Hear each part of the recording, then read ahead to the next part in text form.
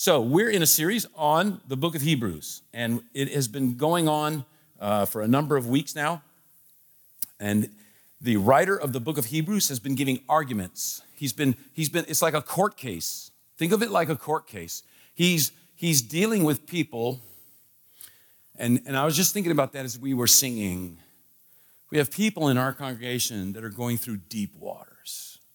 And this book is written for people who are struggling.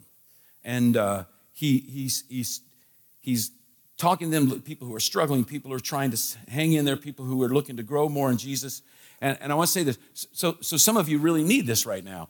And some of you, it's not so much an issue for you right now. But let me grandfatherly advice. It will be an issue. You will go through deep waters. It's a part of life. And what we're trying to do here, and what the writer of the book of Hebrews is trying to do here, is to prepare people for it, to prepare them for it as they struggle. So it's like a court case. It's showing our need of Jesus. It's showing that nothing else compares to Jesus at all. Nothing comes close. And the writer has brought out the point that Jesus is the high priest. So he's going to do a deep dive on the priesthood. And it's going to be today and also next week and maybe the next. It keeps going. He's going to really talk about this quite a bit. And we have to understand something. We have to understand, and we talk about this all the time, we have to understand who this is being written to. It's the book to Hebrews. So these are people who are steeped in the Old Testament. They understand. So when he starts talking about a high priest, their visions, they know, they've seen the temple. This is written probably around in the early 60s AD or early 60s. So the temple has not been destroyed yet. The temple gets destroyed around 80, 70, 71, right in that range. So the temple has not been destroyed yet. So they've seen it. They've been there. They've seen the temple. And he's going to start using this imagery. The problem is we haven't seen it. The imagery is not as vivid for us. But as we talk about this great high priest, he's going to bring up these images that they have because the temple worship is still going. They're going to think about the temple. They're going to think about the holy place. They're going to think about altars. I got a few pictures. This is a reproduction of the temple. Now, you have to understand scale here. They estimate 20, 30,000 people could be in those courts around with all those columns there. And then as you look at it, you see they go into the lower section, the section, and then as they move in, they get into the holy place and then the Holy of Holies that's only entered once a year. And so this is what they'd be thinking of. They'd be thinking this is an artist's reproduction, but they'd be thinking of things like this, right? They'd be thinking of altars and tables and candles and incense, and they'd think of the priest. And then there was this curtain, this veil that separated them from the Holy of Holies, that it could only be entered once a year on the Day of Atonement, when atonement is made for the sins of the nation of Israel. And they would be thinking about all of this, and over to the right from the priest is the showbread, and all this kind of stuff would be vivid in their mind because they've seen it. They've lived it. And this imagery is all connected with a high priest. And the writer of Hebrews is saying we have a better high priest than the high priest, the one that's in Jerusalem right now. There's a better high priest than him. Jesus is the fulfillment of all this imagery. He's the fulfillment of all this imagery that they have in their minds. And he's telling them that all this imagery points to Jesus. When they would sacrifice a lamb for sins, this is an image of the lamb someday that would come and be sacrificed for good. No more sacrifices needed, a once-for-all sacrifice. And I mentioned this last week.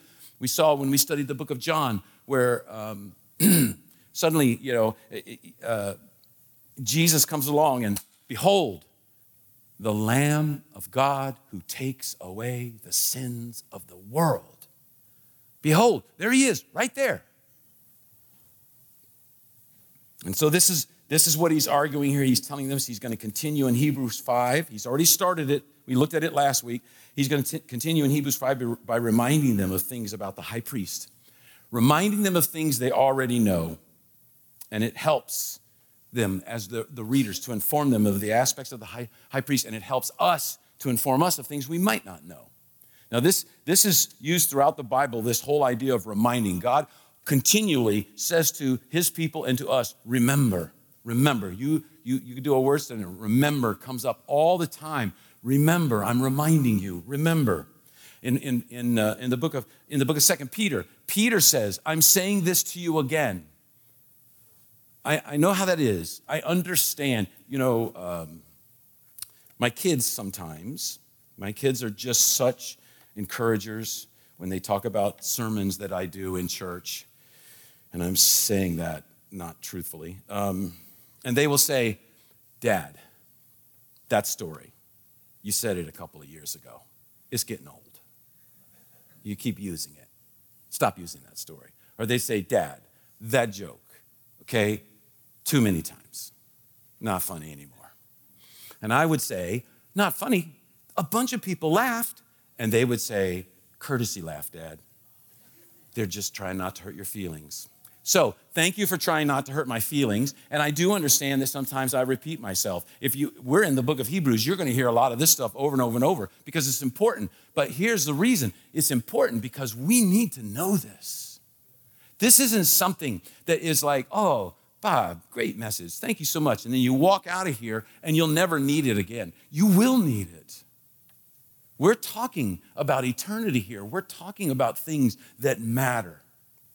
So, what is the first thing he's going to talk to them about? He's going to say to them, there are the requirements to be the high priest. They probably know them, but he's rehearsing it with them. And this is great for us, the people who may not know them at all. All right? So the first requirement that he's going to mention, I didn't even read the scripture. This shows how I'm getting terrible. My kids would really rake me over the coals for this. We're going to read Hebrews chapter 5, verses 1 through 10. All right? You can follow along in your Bible, on your phone, or just listen as I read it. And just notice how he's going to be talking about high priest and the priesthood and all these things. Every high priest is selected from among the people and is appointed to represent the people in matters related to God, to offer gifts and sacrifices for sins. He is able to deal gently with those who are ignorant or are going astray, since he himself is subject to weakness. This is why he has to offer sacrifices for his own sins as well as for the sins of the people. And no one takes this honor on himself, but he receives it when called by God, just as Aaron was. In the same way, Christ did not take on the glory of becoming a high priest, but God said to him, "You are my son. Today I have become your father." And he says in another place, "You are a priest forever in the order of Melchizedek." During the days of Jesus' life on earth, he offered up prayers and petitions with fervent cries and tears to the one who could save him from death. And he was heard because of his reverent submission. Son though he was, he learned obedience from what he suffered. And once made perfect, he became the source of eternal salvation for all who obey him, and was designated by God to be high priest in the order of Melchizedek. All right, so first of all, requirements of the high priest. Solidarity is required. And we saw that at the very first verse. It said every high priest is selected from among the people. All right, this is a court case. He's already dealing with something that he knows they are wrestling with. There were in some of the Jewish sects, especially the SECTSs, especially the Essenes and some of the very conservative Pharisees, there was this belief that after the Messiah came, an angel, Michael the archangel, would rule. He would rule. He would be in charge. He would be the mediator between God and man. And what is he saying here? Every high priest is selected from among the people. No angel can take that job.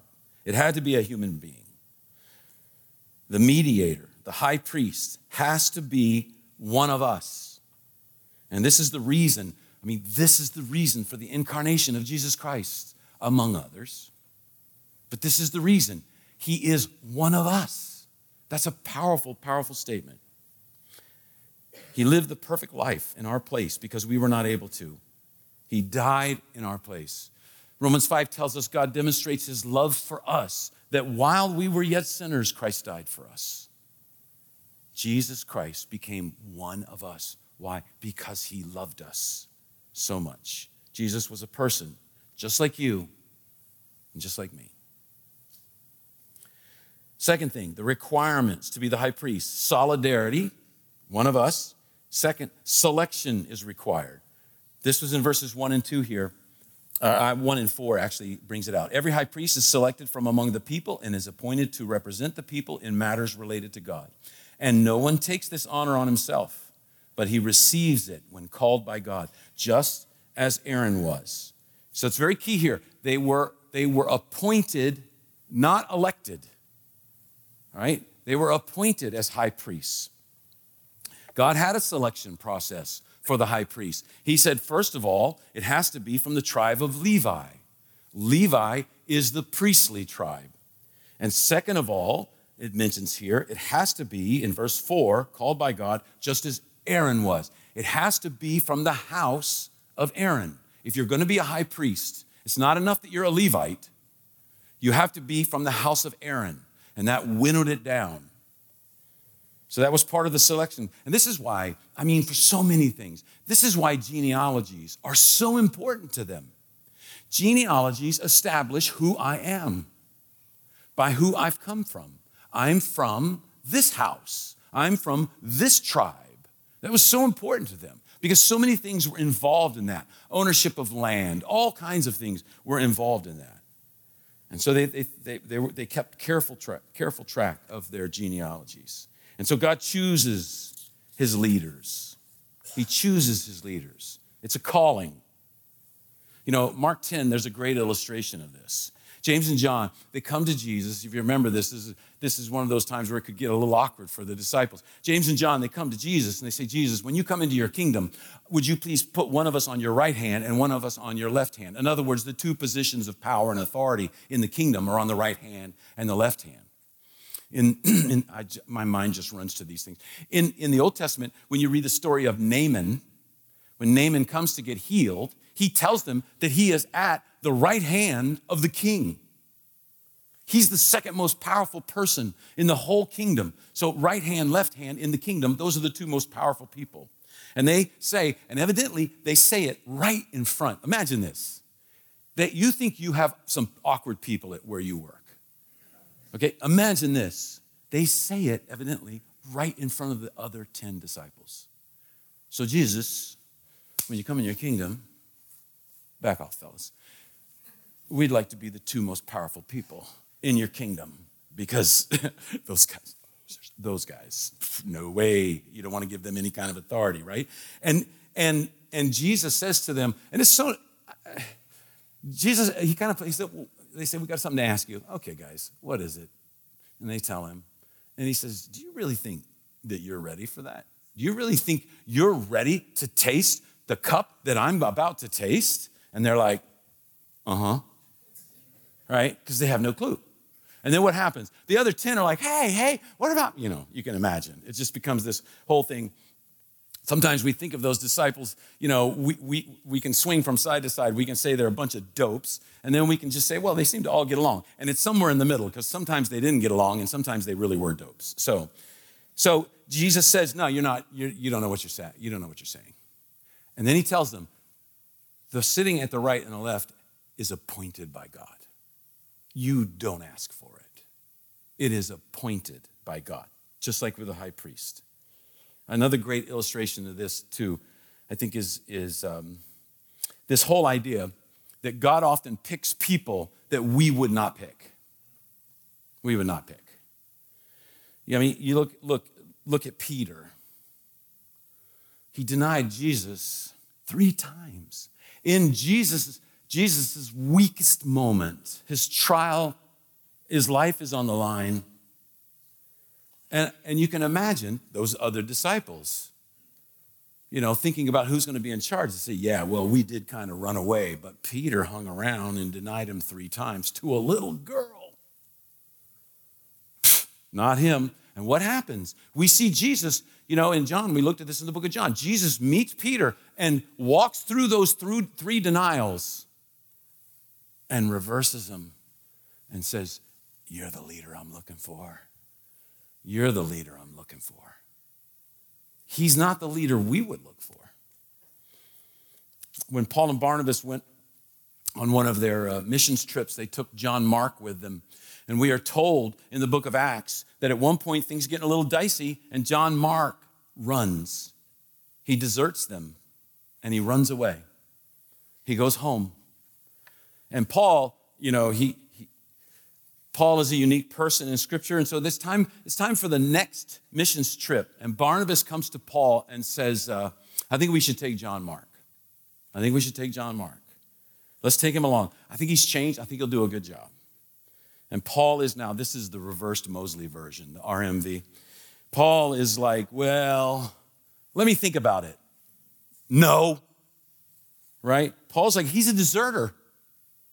He left us. Do you remember that? He left us.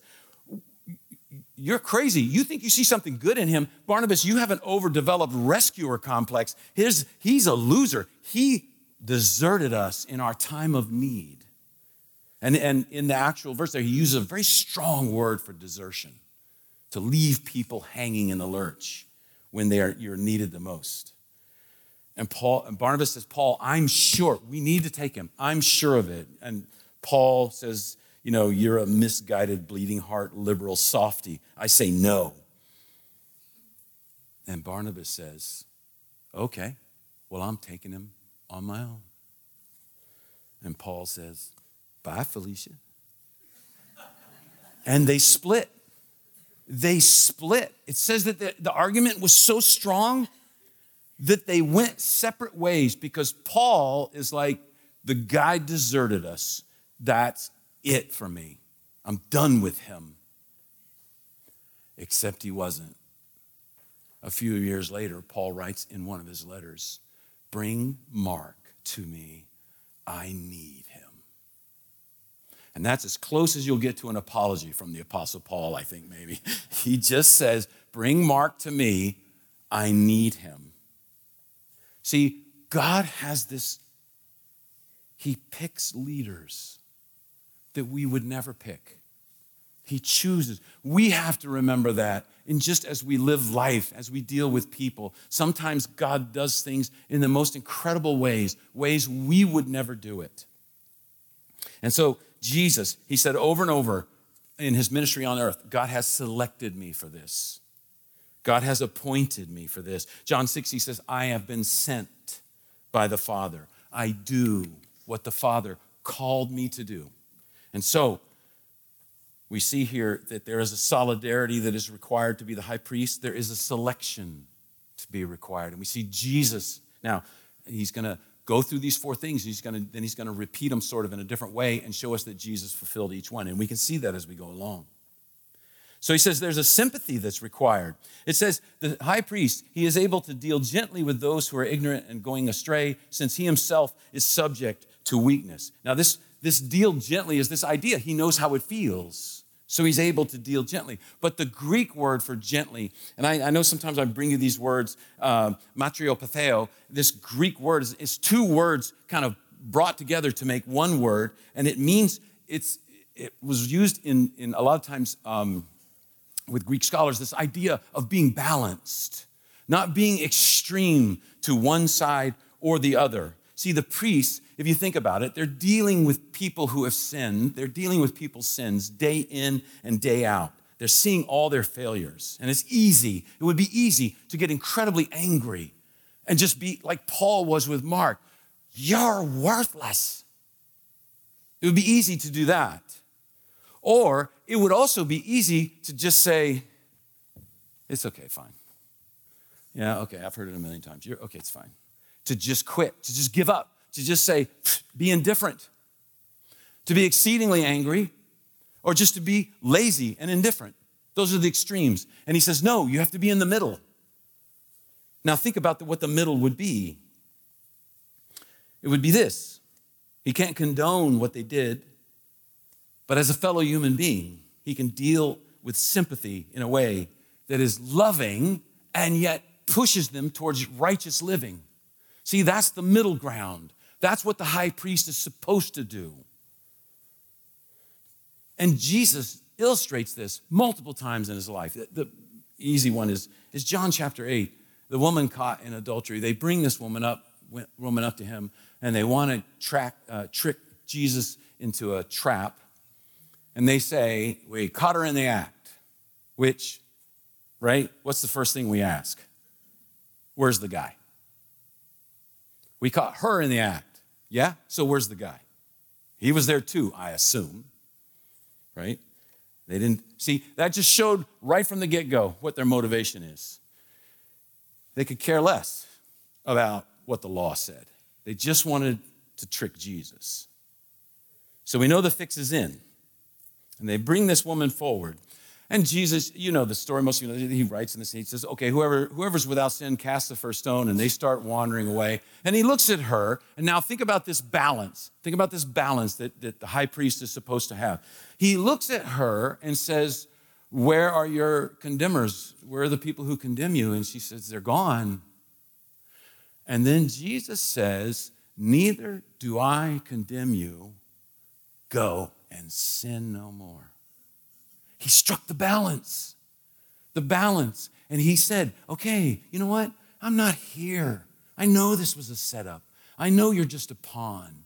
I'm not condemning you. But hey, don't do this anymore. This is not right. This is not honoring to your body. This is not honoring to who you are or to who God is. And so he says, you got to have that balance as he deals, because some are ignorant and some are going astray. Some just don't really even, it's overwhelming. They don't even understand sometimes what they're doing or even why they're doing it. And you got to help them to come out of that ignorance and understand. Some are going astray. That word meant they were willfully going astray. They were saying, this is what God wants me to do, and I'm going to go over here, right? And he says, and then you got to deal with them too. So you've got to be that balance. That's what the high priest has to have. And because of the cross, we get love. We get mercy. But through the word, by the power of the Holy Spirit, God pushes us. He changes us. He refines us. He challenges us. There's that balance that's a part of the high priest. Here's the fourth one. The requirements to be the high priest: solidarity, selection, sympathy, and sacrifice. I'm very proud of those 4 S's. I just want you to know that. Sacrifice is required. Every high priest is selected from among the people, is appointed to represent the people in matters related to God. He's the mediator to offer gifts and sacrifices for sins. Throughout the Old Testament, God uses visuals to show the severity of sin and the extravagance of his love for his people.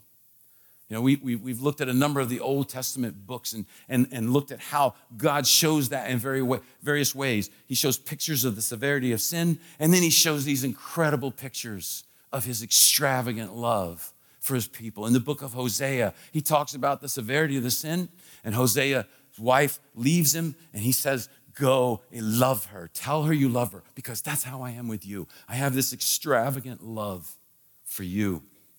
And God pulls that book from a story between a man and a woman into a story between God and his people, and how much he loves them as they leave him, as they spit in his face, as they walk away from him without a care. And he says, I still love you. I still love you. And so God uses these visuals, and the sacrificial system that was in the Old Testament is the biggest vision. It's huge. It just shows in such a powerful way the severity of sin and the love that God has for them. But then he gave them little things to do that also. He told them, put a tassel on your prayer shawl, put 5 knots in 5 books of the Bible, 5 books of Torah, and you wear it on your prayer shawl. Oh, I put it, okay, here we go. I forgot. Okay, and you can see the tassels. And they're right at about hand length. And he tells them, this is to remind you that I am the Lord your God, that I have given you these laws for righteousness, and that you, as my child, are to obey. And they wear them right at hand length. So as they walk, they brush against them. Oh, there's my oh yeah, I'm God's. I'm supposed to live for him. He uses these visual reminders all the time to show the severity of sin and to show his extravagant love for them. And then, like so many things that are visual reminders, what happened? Then we see Jesus talking to the Pharisees. And we say, you wear your tassels long, longer than anyone else. Why? Look at me. Look how holy I am. Look how special I am. Look how good I am. Look how righteous I am. And it becomes perverted.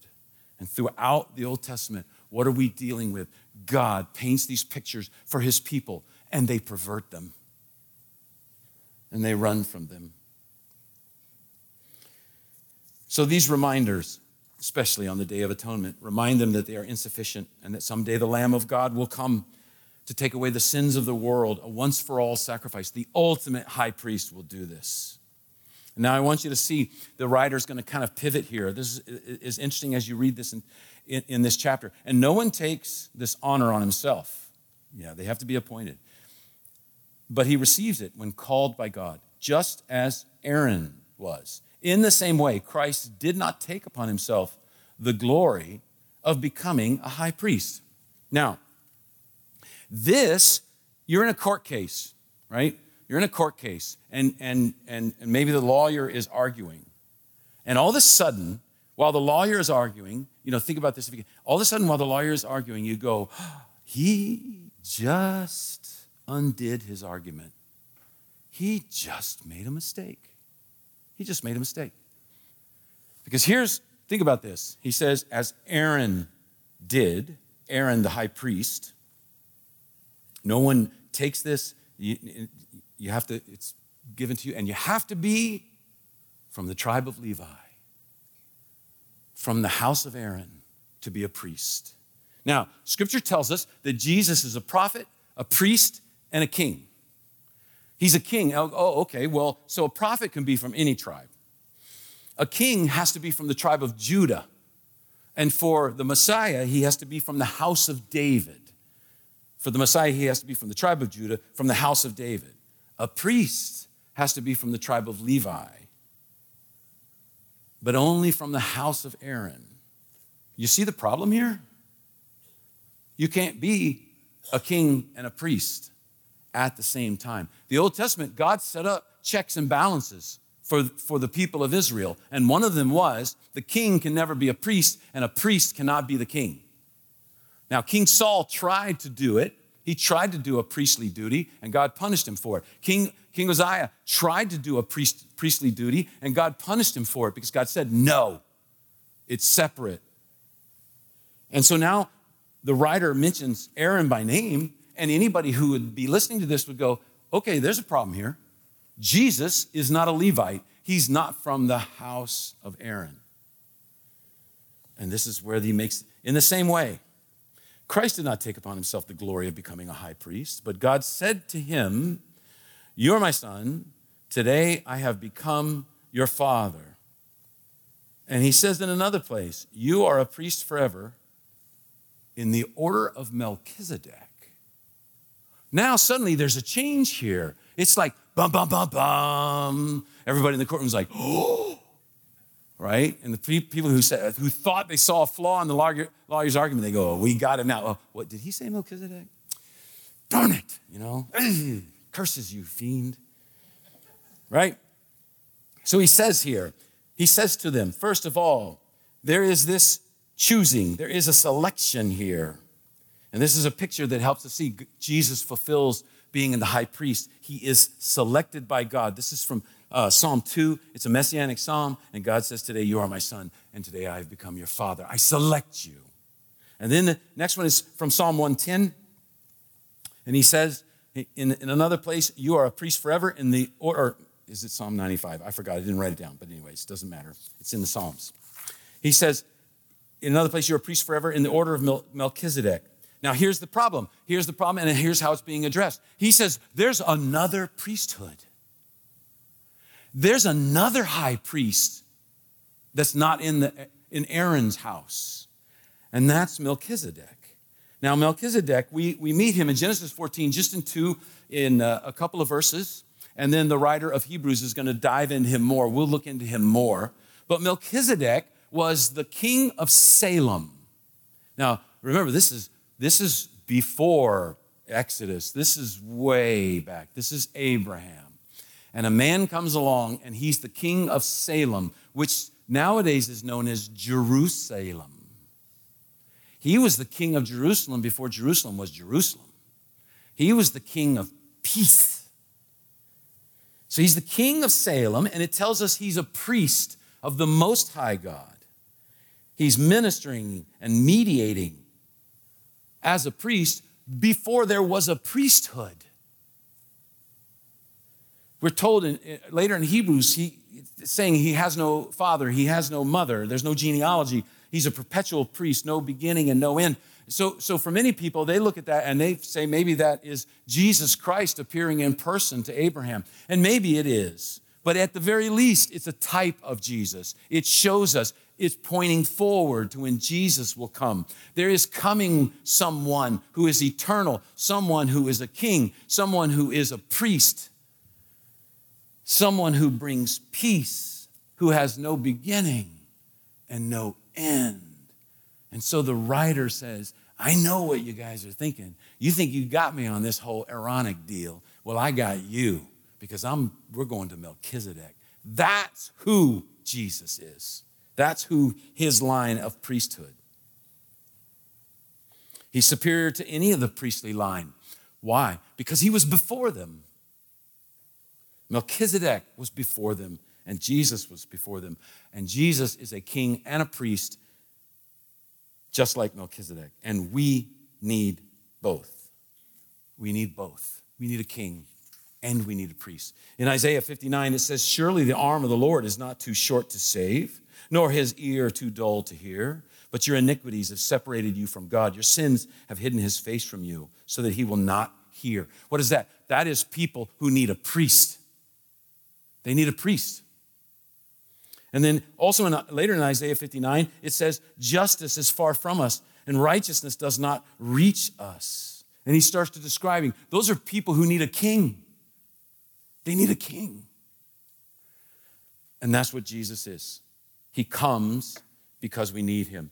During the days of Jesus' life on earth, he offered up prayers and petitions with fervent cries and tears to the one who could save him from death, and he was heard because of his reverent submission. Jesus, now this is referencing when Jesus went to Gethsemane, and he went to pray, remember? And he took a few of the disciples with him, and he said, pray with me, please pray with me. And we see in Mark mentions something, Mark says that he has, it literally means he's terrified and he has deep agitation of his soul deep inside.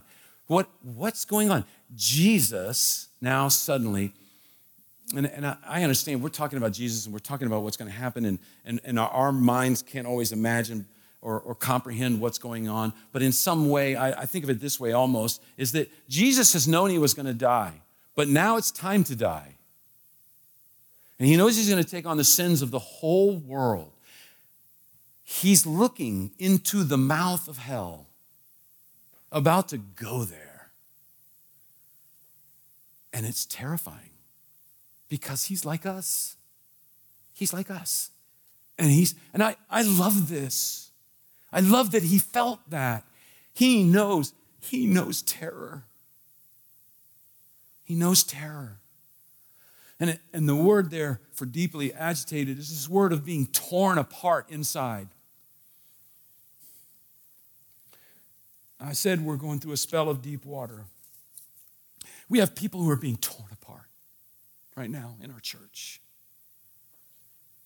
And we pray and we beseech the Lord. But it's still, Jesus knows how it feels. He's been there. He's experienced it. He knows how it feels. And so it tells us, it's very interesting, it tells us that he offered up prayers and petitions with fervent cries and tears to the one who could save him from death. And Scripture writes that. Jesus said, Father, if there's any other way, Jesus is going, I see what's coming. Is there anything we could do different? Is there? And the answer is no. And so he says, nevertheless, your will, not my will. Your will, God, not my will. And so it tells us son though he was, okay, even though he was God's son, he learned obedience from what he suffered. He experienced it. He experienced it. And once made perfect, he made this perfect thing, this salvation. He became the source of eternal salvation for all who obey him and was designated by God to be the high priest in the order of Melchizedek. He became the ultimate sacrifice and he accomplished our salvation. Eternal salvation to all who obey him. He was selected to be that high priest from the line of Melchizedek. And I want to tell you something, don't miss what God is trying to tell us here. You know, the thing about this can be, I mentioned this before, the thing about this can be is this, you can be like, okay, this is interesting. Okay, I didn't know about Melchizedek. Okay, cool. No, there's so much more than that. So much more than that. Because what has he been telling them? He's been telling them how important Jesus is. He's been telling them that there is a rest that is available to people who follow Jesus Christ. So he's telling them now, this is the one who has the rest. And this is why he has the rest for us. This is why it's available. Understand that. Because for many people, maybe you're not walking through deep water right now, but it will come and you will need this because this is who it was written to, people like that. And he's telling them, look to Jesus. Remember a couple times ago we were saying he mentioned a couple of times, today, right now, immediately. Don't put this off. Look to Jesus. Focus on Jesus. He's higher than the angels. He's greater than Moses. He's this great eternal high priest who is now our mediator because he became a man. Jesus now is before God. And I screw up sometime, let's say, very rarely. And I screw up. And the accuser says, God, look at him. He is not one of yours. He's worthless. Look at him. He screws up. He screws up rarely. I'm not listening. And Jesus steps forward, my mediator. And he says, Father, it has been paid for. That sin has been paid for. I've taken care of it. I experienced the punishment in his place. And God says, case closed. Now, I'm making a real hash of that. There's much more than that involved, but just a bottom line kind of thing. This is our standing. So, the bottom line is this. Don't miss this great salvation. Don't miss this rest he has for those who live for him. One of the biggest fallacies I think we face in our culture is that people will say, and I've heard this, people saying to me, when I was 5, I came forward. I accepted Christ as my Savior. I don't really remember it, but my parents said I did. So, Bob, don't worry. I'm good. And let me tell you, that is walking on thin ice. And I am not the person that can tell anyone whether they are a believer in Jesus Christ or not. But I can tell you this. If, since that day you walked forward, there has been no growth in your life spiritually, you are really on thin ice. Because the writer of Hebrews is dealing with those kinds of things. He's saying, hey, maybe today's a good day to get things right with God. Maybe today's a good day to accept Christ as your Savior. Or maybe today's a good day to confess some things, to admit that you've been wrong about some things, to say I'm going to deal with some issues with some people that I've been putting off, but I need to deal with. Maybe today's a good day for that. Because these things, whether it's dealing with things and dealing with people or whatever, these are the ways you get to that rest, by doing what's right in God's eyes, by following him as an obedient child. So today is a good day to make a decision like that. Today's also a good day to eat chili. That's just the stupidest thing I think I've ever said at the end of a sermon. Let me do this. Let me pray, and then we'll talk about the chili for just a moment. Father, thank you for this time. Thank you for your word. God, we thank you that you have provided this salvation through your Son Jesus, through the power of the Holy Spirit, we can change from the inside out. And you work that in our lives as we are in your word, as we yield to you. You, through your Spirit, you work and you change us. Father, help us as followers to leave this place. Help us to go and to be the kind of people who love and show mercy and meet needs wherever we may go. Father, we'll have opportunities coming up too with Port and with Angel Tree to meet needs of the least of these. God, help us to be looking for those opportunities wherever we go, when we go to work, when we go to school, we go home, to be people who meet needs, who love others, who show the difference that Jesus makes in the lives of someone who's yielded to him. Help us to do that, Lord. And we will give you the praise because now we can have this eternal life, this Zoe life that you made us for. In Jesus' name, amen.